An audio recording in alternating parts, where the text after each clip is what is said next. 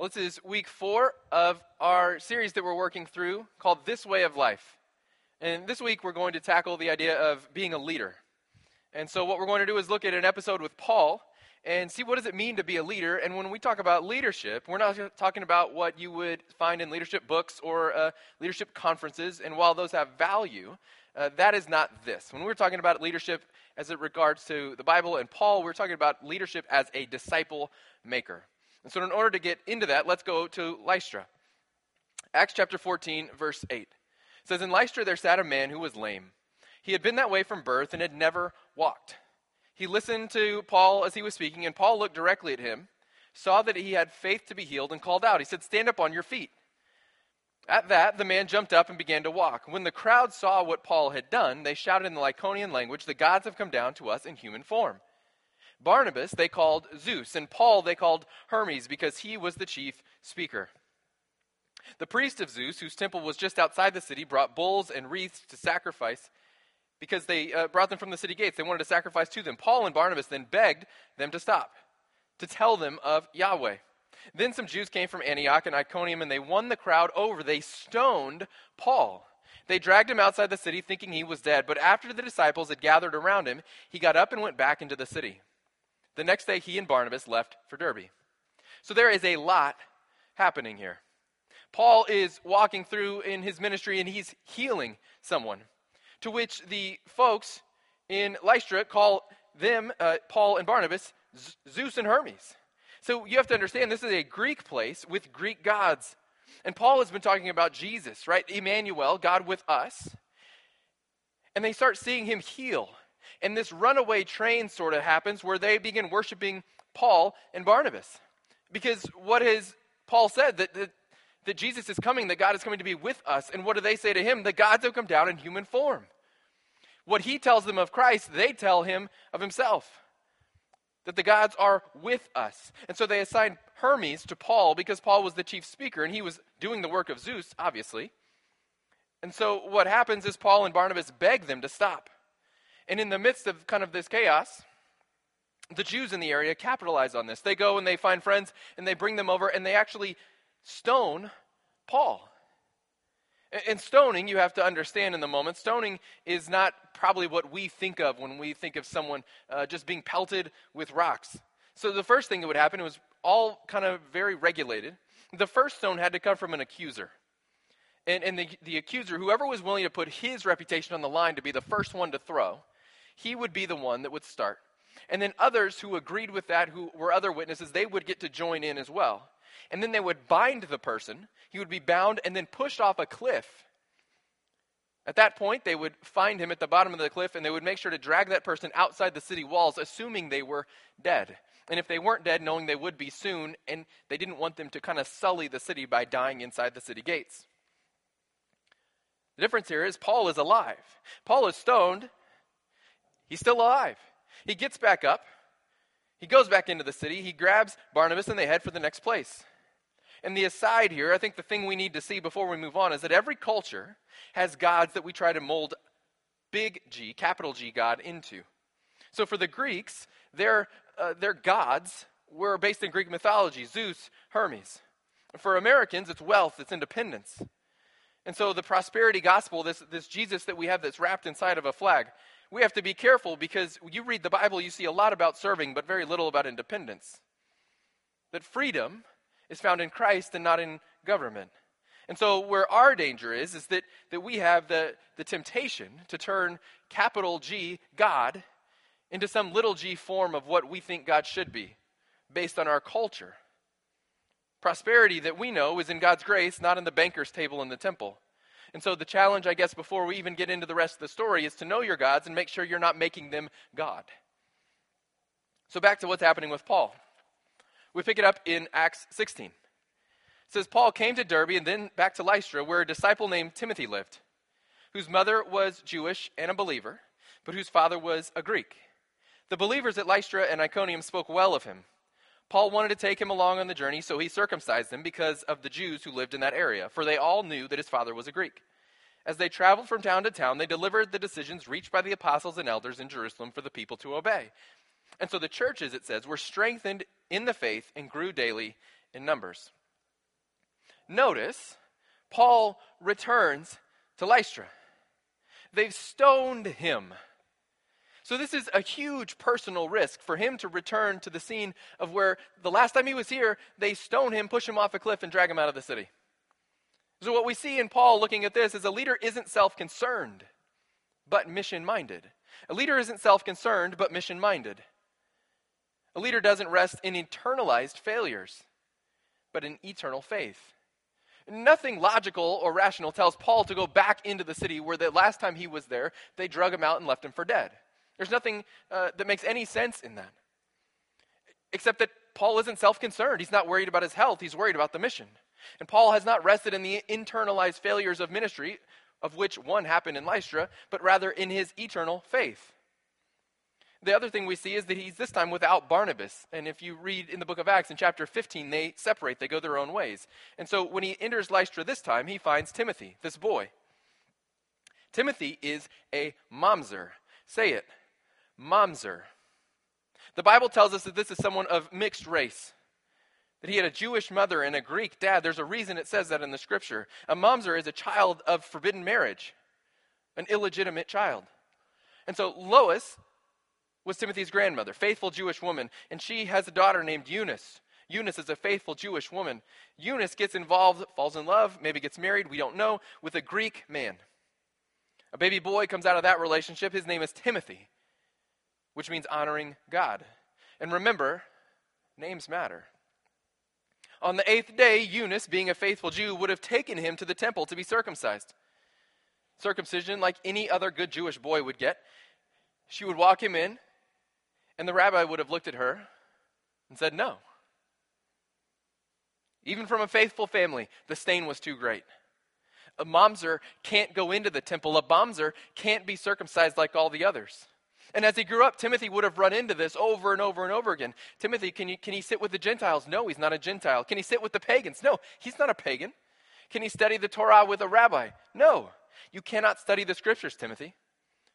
To which someone must hatch the plan, well, what if he marries a Jewish woman? What if as he gets older he finds a woman and he marries her? Will that kind of reunite him into the Jewish? No, not him, not his children. Deuteronomy says no one born of a forbidden marriage nor any of their descendants may enter the assembly of the Lord, not even until the 10th generation. So Timothy, whose name meant honoring God, can't study the scripture. He can't learn under a rabbi. And you have to imagine that as he thinks about it, that he is cursed through 10 generations, that they will not be allowed access to the scriptures, to the temple. That hopelessness must be setting in. Yet believers spoke well of him, it says. I can see Timothy sitting in the dust outside of the temple, overhearing what goes on the inside. I can see Timothy eavesdropping just a few yards behind the rabbis that come through town with their disciples in tow. I can see Timothy taking on the humility of a learner. And then here comes Paul. Remember what we just read of Paul. Paul is stoned and dragged out of the city. Timothy surely knows of this event in Lystra's history because he was there. So as Paul, this hero of believers, returns, remember what Paul has been preaching as he goes around on his journey. Galatians 3. But before faith came, we were kept in custody under the law, being shut up to the faith which was later to be revealed. Therefore, the law has become our tutor to lead us to Christ, so that we may be justified by faith. But now that faith has come, we are no longer under a tutor, for you are all sons of God through faith in Christ Jesus. For all of you who are baptized into Christ have clothed yourself with Christ.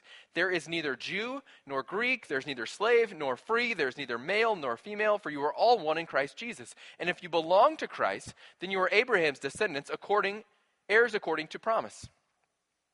The mamzer watches from the shadow. His heart must leap as he thinks about what Paul has been preaching. Neither Jew nor Greek nor slave nor free. Not a mamzer, but an heir of Christ, the son of Abraham. This man was stoned and left for dead, and he is back. Hope swells in Timothy as he sees Paul return to his city. Timothy must be thinking, I would follow that man. This Timothy who cannot follow a rabbi because of the stain on his life, because of someone else's choice in his life. Paul sees Timothy, calls him over, says, you're Timothy. Follow me.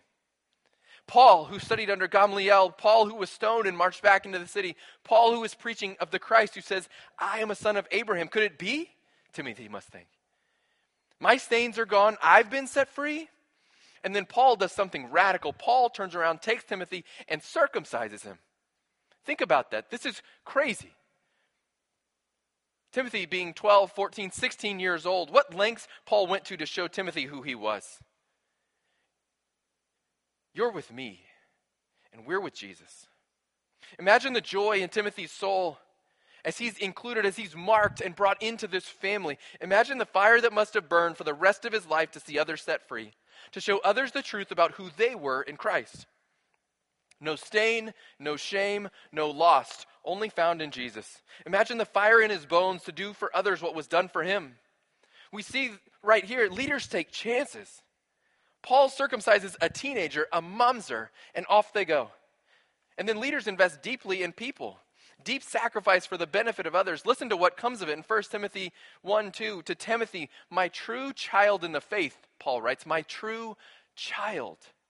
2 Timothy 1:2, Paul writing again, to Timothy, my beloved son. My true child, my beloved son. Timothy becomes a son to Paul.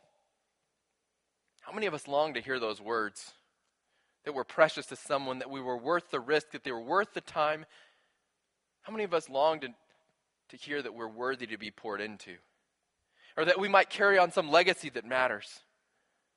That we're a true child, someone's beloved son or daughter. This is adoption language. And adoption language is so powerful in that it is entirely voluntary. People are desperate to hear this. You are desperate to hear this. We've talked about this in here before, that millennials are desperate for a leader. They are desperate to belong. We've also said that 36% of millennials in a recent survey identified as nuns, N-O-N-E-S. The question they were asked is, what religious affiliation do you claim? And more than 1 in 3 says, none. I don't claim any. I don't have a faith. The top desire for those who do come to church in the same survey data is for a mentor, a leader, someone to shape them. This is more than an occasional check-in. This is life-on-life leadership that people desire. It's the same thing people have always desired. New generations don't want something different. They want the same thing. They want what all of us want. They want someone to take a risk on us. They want someone to invest time in us. They want someone to call them precious. This is behind the curtain leadership. This is come see how I raise my kids or see how I treat my wife kind of leadership. This is cook with me and work with me and pray with me, or maybe even sit in silence with me kind of leadership. For a generation raised with high divorce rates in dual income households and babysat by TV and technology, this is an invitation to enter into life. And for the generations coming up, it's more important than ever. Who will lead them? Who will love them? Who will raise them up and sacrifice for them? That's the loving leadership that Paul gives to Timothy. Imagine the fire in Timothy's bones. After Paul has taken him on and showed him such incredible love, you don't have to imagine, because you are Timothy. I am Timothy. We are stained. Like Timothy, we have been stained by choices, by heritage, by sin, by stupidity. We are chosen then by Christ. Paul chose Timothy, took a chance, and led him to his full potential. And that's only a dull reflection of the source here. Jesus chose you and me. Timothy was a mamzer, a half-breed, rejected, stained. And we are modern-day mamzers, falling short every day of the standard, stained by sin. Paul took a chance. He marched back into Lystra at great personal risk. And he circumcised, he marked Timothy. He made him a disciple, a true child in the faith, a beloved son. Jesus came down into poverty, was born in an animal stall, lived sinlessly at great personal cost. His very life was beaten from him. And he was hung on a cross to mark us, to claim us, to call us sons and daughters, his beloved. You've been called to go and do likewise, to make disciples, to train people up in this way of life. You read the scriptures, you find that Timothy becomes a champion of the church. This mixed race, God uses as a positive. What was seen as a negative, oh, well, he can't be one of us because he's from this mixed race No, it's a positive, because Timothy could uniquely reach both Greek and Jew, at which point in history they were in was invaluable. The two dominant cultures, Timothy had an in on both. God will use us likewise. I was a wayward son, Catholic, kicked out of confirmation class for asking too many questions about Mary. As a believer in Jesus, but had no rabbi to follow, I knew the world too well, and someone took a chance on me and said, "Come with me, my Timothy." Someone in my life saw positives where I saw stain. Saw an opportunity to reach people that others couldn't reach because they hadn't walked the path I'd walked. A leader looks at a life and doesn't see stain of sin, but a testimony of transformation not yet given.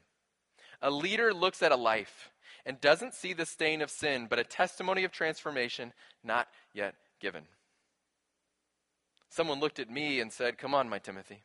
Someone saw a preacher in me, a pastor in these bones, said, "You've been through some things, which means you'll be able to help others go through them." I didn't see it, but a leader loved me enough to show me.